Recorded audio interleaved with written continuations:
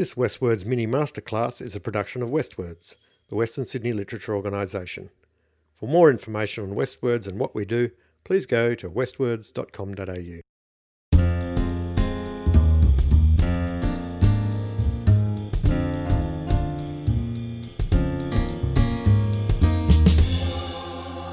Hello and welcome to today's mini masterclass with me, James Roy from Westwords, episode 41. I don't know where they've all gone. It's amazing. We've been doing this for some time now and we've covered off a lot of things, but this is the first time we'll be talking to a real life, in the flesh publisher. So today we're going to be talking about pitching and how you pitch your document or your manuscript or how you approach a publisher and the best way to do it. And we've got one of the best in the room today. I'm talking today to Erica Wagner. How are you, Erica? I'm well, thanks, James. Thanks for having me. Oh, thank you for joining us. So you and I have been working on a few other projects around the traps, but the other day when we'd finished a meeting, I thought, I need someone to come and talk to us about how to pitch their manuscript to a publisher, because this is something that I suppose every writer, when they start writing something, initially they go, I'm just writing this because I just need to get it on the page. But then at some point they reach the point where they go, this would be really good if this was out in the world. I mean, there is that kind of vague narcissism, I guess, that writers have where they actually want their words seen. And so you've been around these people for a long time. Just a little bit of background on you, Erica. You were at Allen & Unwin most recently, and you were there for, what was it, 20 years? Yeah, 20 years. And then now I'm freelancing. So I'm still doing some publishing. I work with publishers and do a lot of project managing. Okay. Yeah. But I started off at Penguin, right. Penguin Books for 10 years, and then started a little micro list for Duffy and Snellgrove, which was called Silverfish. Right. And then that moved to Allen & Unwin. And I also have a micro press at the moment with two other people, which is a focus on graphic novels. You're allowed We've to only say published 5 years apart. Right. Okay. So micro press, sort of like a micro brewery in a sense. Yeah. Except exactly. I'm sure you don't serve. We've got a micro brewery up here in Katoomba, and they serve potato gems. So you get your craft beer in a bucket of potato gems. It's kind of cool. Anyway, I digress. So today I thought we'd have a chat about all this kind of pitching stuff. Now, I know that when we were talking about this the other day, you said that you had been approached over the years on many occasions to go to these small festivals and do the pitching panels. How do you find those? They can be a bit difficult, can't they? Yes. Well, in recent times for the ASA, I've actually been doing sessions to authors talking about pitching. I personally haven't actually participated as a publisher in those speed dating things that much. I have done it a couple of times. It is super awkward because you really put on the spot. I think it's really, really tense for the authors. And it's kind of so speedy that you've got to sort of really think on your feet.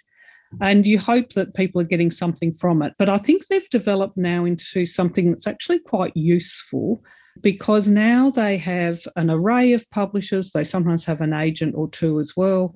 And it's just a good way of getting direct feedback. And that's what I hear from the writers. It's really nice that they're speaking to a real live person. I think publishers often have I guess they've got their preconceived ideas about how judgmental the publisher is or what they're thinking. They're thinking, oh, this is terrible or whatever. And it's usually not that at all. It's usually their focus is this something for my publishing house for the books that I'm responsible for? And that means they might be responsible for publishing 10 or 12 or 15 or 20 books a year. And they're thinking to themselves, is this going to fit in with all the other books that I've got in my program?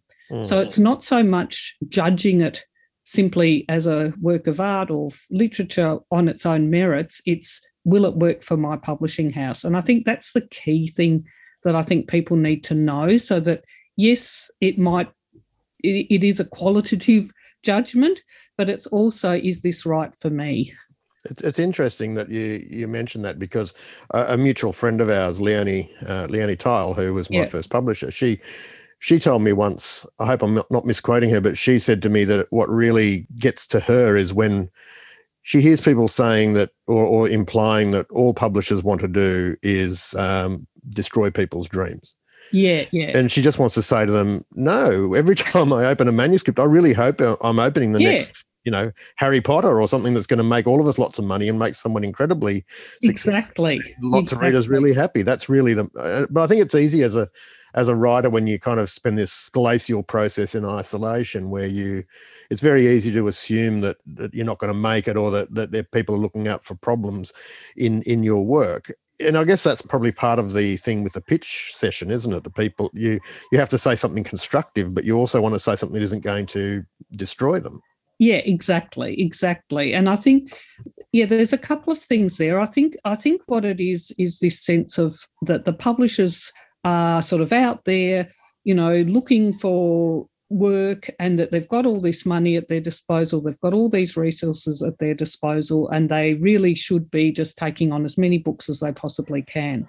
And that's, I think, part of what needs to happen, and hopefully happens at those pitching things, is that the publishers can explain a little bit more about what's actually going on.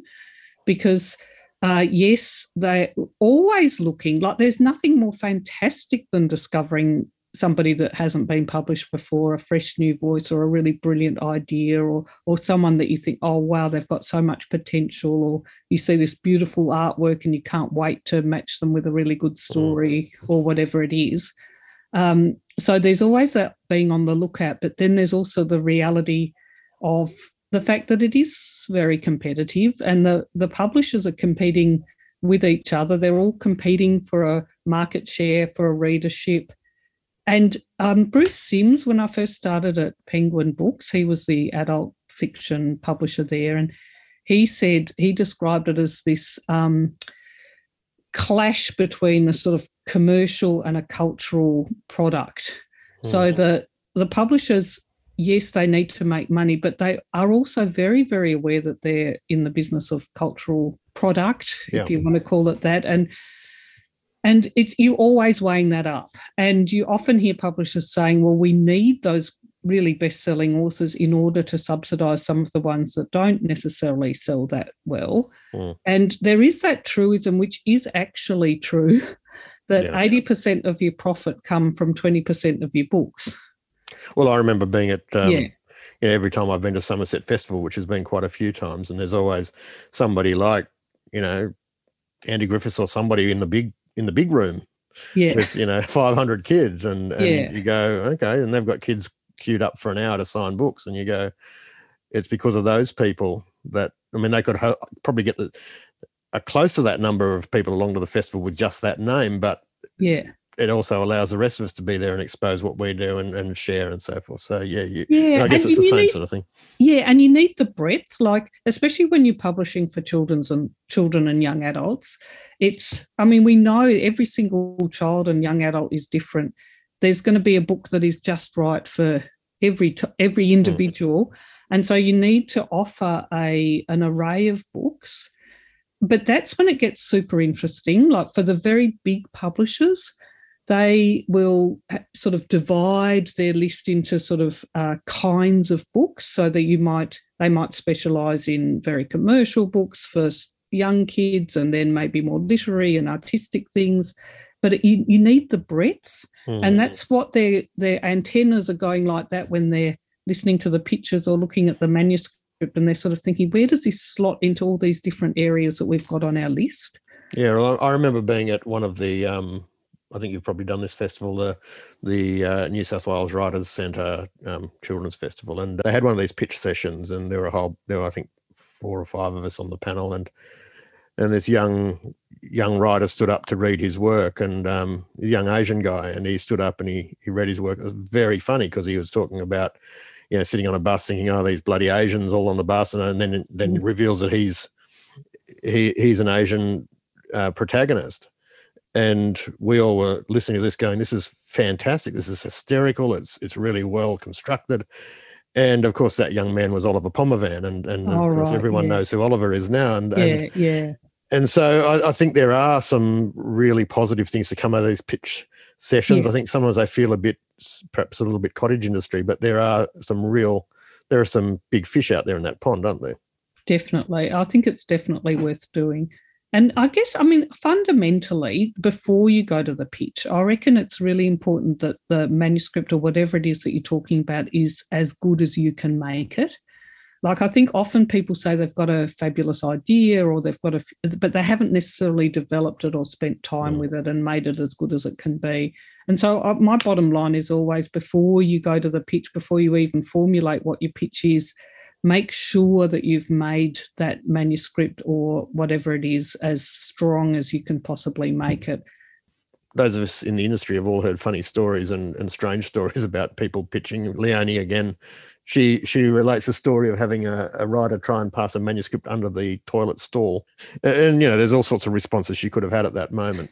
What's the strangest or most unusual pitch you've had from people? Oh dear, that's a tricky one to answer. I guess I've blocked out quite a that in the early days, like you'd get this enormous sort of balloon or chocolates or some sort of thing, or a very fancily sort of wrapped object, but I would always be a little bit suspicious, I'm sorry to say, about that kind of approach. Yeah, well, there is that apocryphal story about the publisher that got the romance manuscript submitted and it had talcum powder in it to make it smell nice, but of course it ended up shutting down the entire publishing house for several hours while Hazmat came out and dusted the place for anthrax. So probably maybe just send the manuscript, don't you think? Yeah. But it is true. And look, there's been sometimes you felt a bit hounded or someone's, really been chasing you. And that's very off-putting. Like it's very off-putting to feel hounded because you think, well, it's actually putting me off now. But anyway. Mea culpa here. I remember contacting, it was something really urgent that I felt needed to be dealt with about a book coming out. And I contacted my publisher on a mobile, and I think it was a Saturday morning, and I'm embarrassed to admit it. And she's a very kind person, but at the end of the call, she said, "Oh, by the way, I'm not at work right now." And it was easy. It was easy to forget that as a writer, because as a writer, you're always working. Even when you're going for a walk around the block, you're always working. And so you kind of think, well, this is my passion, but it's also my job. And why shouldn't you always be on call? Yeah. So that's a good thing I think for people to remember, is that publishers aren't at your beck and call at all hours. Yeah, and they're humans as well, and they also get stressed out, and they might be coping with a whole lot of deadlines and things that have to go to the printer, and so they're just not in a headspace to be able to look at something new in the right kind of way, which I think is why publishers now are doing so much of that, like the Walker Wednesday or the, Friday pitch for Allen and Unwin, all these different ways that people can submit work, because then when it is submitted, it's going to be looked at in the right kind of way. It's not necessarily that you send in the entire manuscript, but you're just sending in a little bit, and they can then, on the occasion when they're sort of getting together to look at those the material that's come in, they can make those judgments with their minds ready to be receptive to the new thing. And obviously that isn't actually how it is, because publishers are getting submissions all the time from agents. They're getting them from authors that they've already published. They're getting them from all directions. Often really good things come to publishers through other published authors. I used to sometimes get someone ringing me up and saying, you really should look at this person's work. I'd met them at wherever. And so things like that, those linkages can be really good as well. So kind of pursue that a little bit. I remember a very, very prominent figure in the children's publishing world in this country, telling me that at their particular publishing house, they were getting, I can't remember what the figure was, but a stupid number of manuscripts every year. Yeah. And out of that, they were publishing 20, maybe 25 titles. Yeah. And the hit rate was extraordinarily low. And I said to them, I'm glad I didn't hear this before I started getting published, because I would have probably just given up. And they said, what you've got to remember is that a large number of those manuscripts, while they count in the figures, are never really going to be considered because they're very subpar. So what makes a manuscript jump out to you? I guess we're going a little bit cart before horse here. We'll come back to some other things. But in the interim, what sort of things really make a manuscript jump out at you? It's just, it's what we've been saying recently. It's the story, it's the characters, it's the voice, it's the language, you just think you're in good hands. Mm. It makes you laugh, it makes you think, wow, this is really, really good. And it's it touches you, it affects you. You can see its potential, but there's a kind of I think it's this authorial voice. It's that sort of, you can trust it. It's not going to play tricks with you. You can just relax into it. You can absorb this story. You might read it and think, oh, it would be better if maybe this happened or that happened. But there's substantially something really winning about it. And by winning, I mean you just love that character, or that voice is, wow, so unique, you've never heard it before. Or there's just something about it that makes you think this is great. And for me, see, that's where publishers are all different. So I think all publishers would probably answer that question in a similar way. It's just that sort of sense that you just know this is something special. This rises above all the others. Because you do see the same kinds of stories over and over again. You see the same sort of themes, and especially when something's popular, then you'll suddenly see a whole lot of other books that are trying to do the same kind of thing. And that isn't necessarily always a bad thing. It just means that it's some feel like they're derivative, they're sort of a bit lame or whatever it is. And then there's others that take an original slant on that very popular idea. And I'm very instinctive, so I would always think I'd get the sort of hairs on the back of the neck, like it's a bit cliched, but I would get those feelings, and I think this is something really special. And I learned how to trust that. I was sometimes misled by that because I think you do invest. Well, it's what you said right at the beginning, like the writers write so that there's an audience. And there's a sort of this interaction between the words on the page and the reader invests themselves in those words. So sometimes I think I would over-invest myself in the words, and I would maybe see things that weren't there. So that when you actually came down to editing it, you think, oh, I thought this was amazing. And then suddenly you think, oh, actually, and you realise that I'd put myself into it too much. So I would sometimes get into a bit of a knot at that stage. But that's where it gets a bit complex, though, isn't it? When you go, this is a brand new writer here. Yeah. This work is really promising, and I can see real potential in them as a writer. And maybe this book isn't going to be the one that breaks records, but down the track they're going to be astonishing. Whereas if you got something of that standard from someone whose work you knew, you might go, they're writing a bit below what I know they're capable of. Yes, yeah. Well, this is it. Like I used to always think of it like a forest or a garden or something. Like you need your new authors who are like new little shoots, and you've got to encourage them. And you've got to let them fulfill their potential. Then you've got to look after your sort of mass lower shrubs and you've got to sort of nurture them so that they can keep growing. And then you've got your great big trees who are often amazing, but then they'll fall over. They might fit, they might pass away or whatever, or they sort of, it's time for them to pass. So you've always got to have this juggling of people beginning, middle and end career. And towards the end of my working in-house at Allen and Unwin, I kept, it was a bit of a joke, but I said I specialise in the older author because I did have a lot of older authors, and I often feel like they needed to feel reinvigorated. Like often they had been typecast, they only do this kind of book. And they wanted to try something new. They wanted to feel supported in experimenting.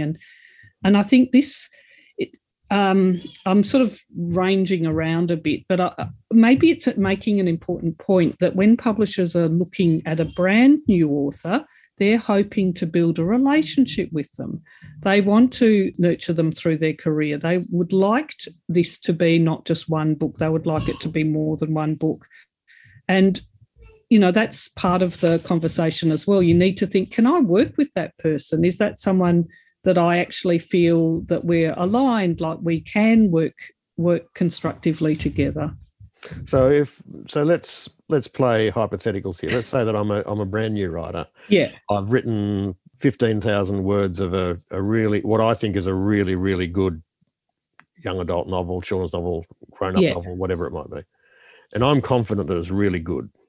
At what point do I start looking for publishers, or what point do I start looking for agents, or do I Do I pitch Yeah. to someone and hope they go, oh, this is good, can you finish it for us? Here's lots of money. What is how would I approach this as a new writer? It's interesting when it's a novel. I think there's sort of two schools of thought. If you've written 15,000 words and the overall it's going to be about 60 or 70, that's it. It's sometimes like you can write that much and you might not be able to sustain it over the length. So what's going to happen is the publisher's going to say, oh, that's fantastic. If they like it, they're going to say, that's fantastic. I want to see the whole thing. And then you have to say, oh, well, I haven't written the whole thing. And then it might be quite a long time before you get back to them. And then maybe the world's changed slightly. So it's slightly dangerous. I would generally, you're trying to test the waters. So you could, if you're pretty clear, you've written your 15,000 words, you're pretty clear about where it's going and what you want to do with it, given that it might change a bit as you continue working on it. It's probably good to test the waters a bit. I would advise you now, if you were talking to me now, I'd say go on, just submit it. Submit it to those pitch things like the Friday pitch or whatever, where they only want to see the first 3 chapters or something anyway. They want to have a bit of a synopsis. They want you to do that beautiful, one-liner, couple of sentences. Elevator pitch, yep. Which is going to make you think, oh, I really want to read that book. And then they want to get a taste of your writing. So I would just say start doing that. It's really interesting sorry to interrupt. It's really interesting when I talk to new writers and they ask for advice and they say, and I always say to them, so what's your elevator pitch? And they go, what do you mean? You go, just tell me what the book's about. Yeah. Oh, I haven't got much time. I don't want much time. I need you to tell me, because that, in a sense, makes them process what it's about. And I always say to them, if they really struggle to give me that elevator pitch, I say, it feels like you don't really even know what it's about yet. Yeah, that's something you're really going to.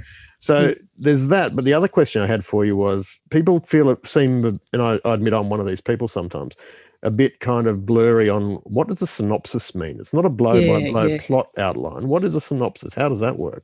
Yeah, well, that's it. I think you just have to give yourself a word limit, because you don't want to read a synopsis that goes on for 5 pages. You want the synopsis to be maybe 3 paragraphs.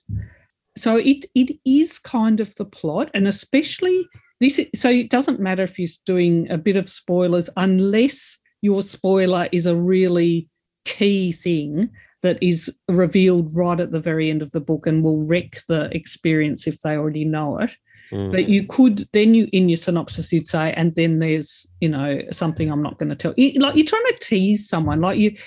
I guess one way of thinking about it is you're with your friends. You're telling them about a movie that you really like, so that you might say, oh, it's about someone who lost their memory and then, woke up and realised they were a frog or something.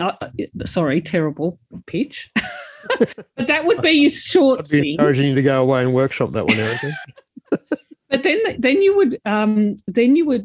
they'd say, oh, how does that work? What happens? Well, he starts off, the frog's in the pond, and then somebody hits it with a rock and it loses its memory. So you're trying to just tell it in a way that is tells a little story. So it's a sort of story of the story in a way, and you're trying to tease the person that you're submitting it to.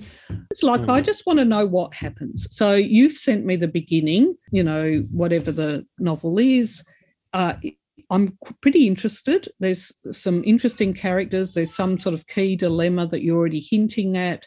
You're getting a feel for what the sort of central problem is.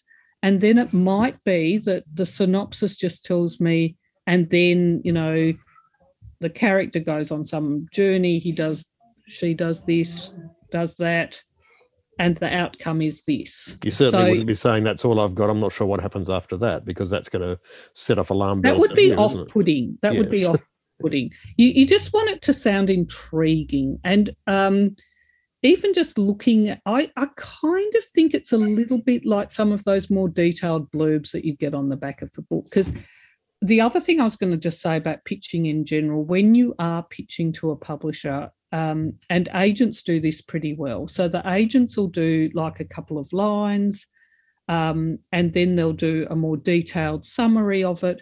And it might be more of a summary rather than a synopsis. And it might also be what are the main points of difference? Like, what is different about this story or whatever it is? What is it responding to in the zeitgeist? What is it responding to that's out in the world that feels really timely or really universal, or something like that? So you're trying to sort of encapsulate why this book is a great story, really well written, or written in this amazing way that is so compelling. And then what is going to make it stand out in the world, and what is going to attract readers to it? And what's fascinating is those actual words that are used in that actual initial pitch are then often used again and again and again to create this chain of enthusiasm. They're often tweaked, and as the process develops and the publishing process goes on, but if you can supply those words to the publisher, they're going to love you, because they wanted to publish your book because of those words that you used, and then your manuscript actually delivered that experience. And so that's this chain of enthusiasm. Oh, wow, this person told me this, and then I tell you that, and then they tell the bookseller, and they tell the reader, and then and then this word spreads. And that's, people always talk about word of mouth, and yes, word of mouth now takes place online and with all the blogs and all the other resources that are out there. But it's still essentially someone saying, wow, this is amazing, you should read it. We all love it when someone says, oh, I just read this incredible book, you've got to read it. Like, I love that when people do that to me.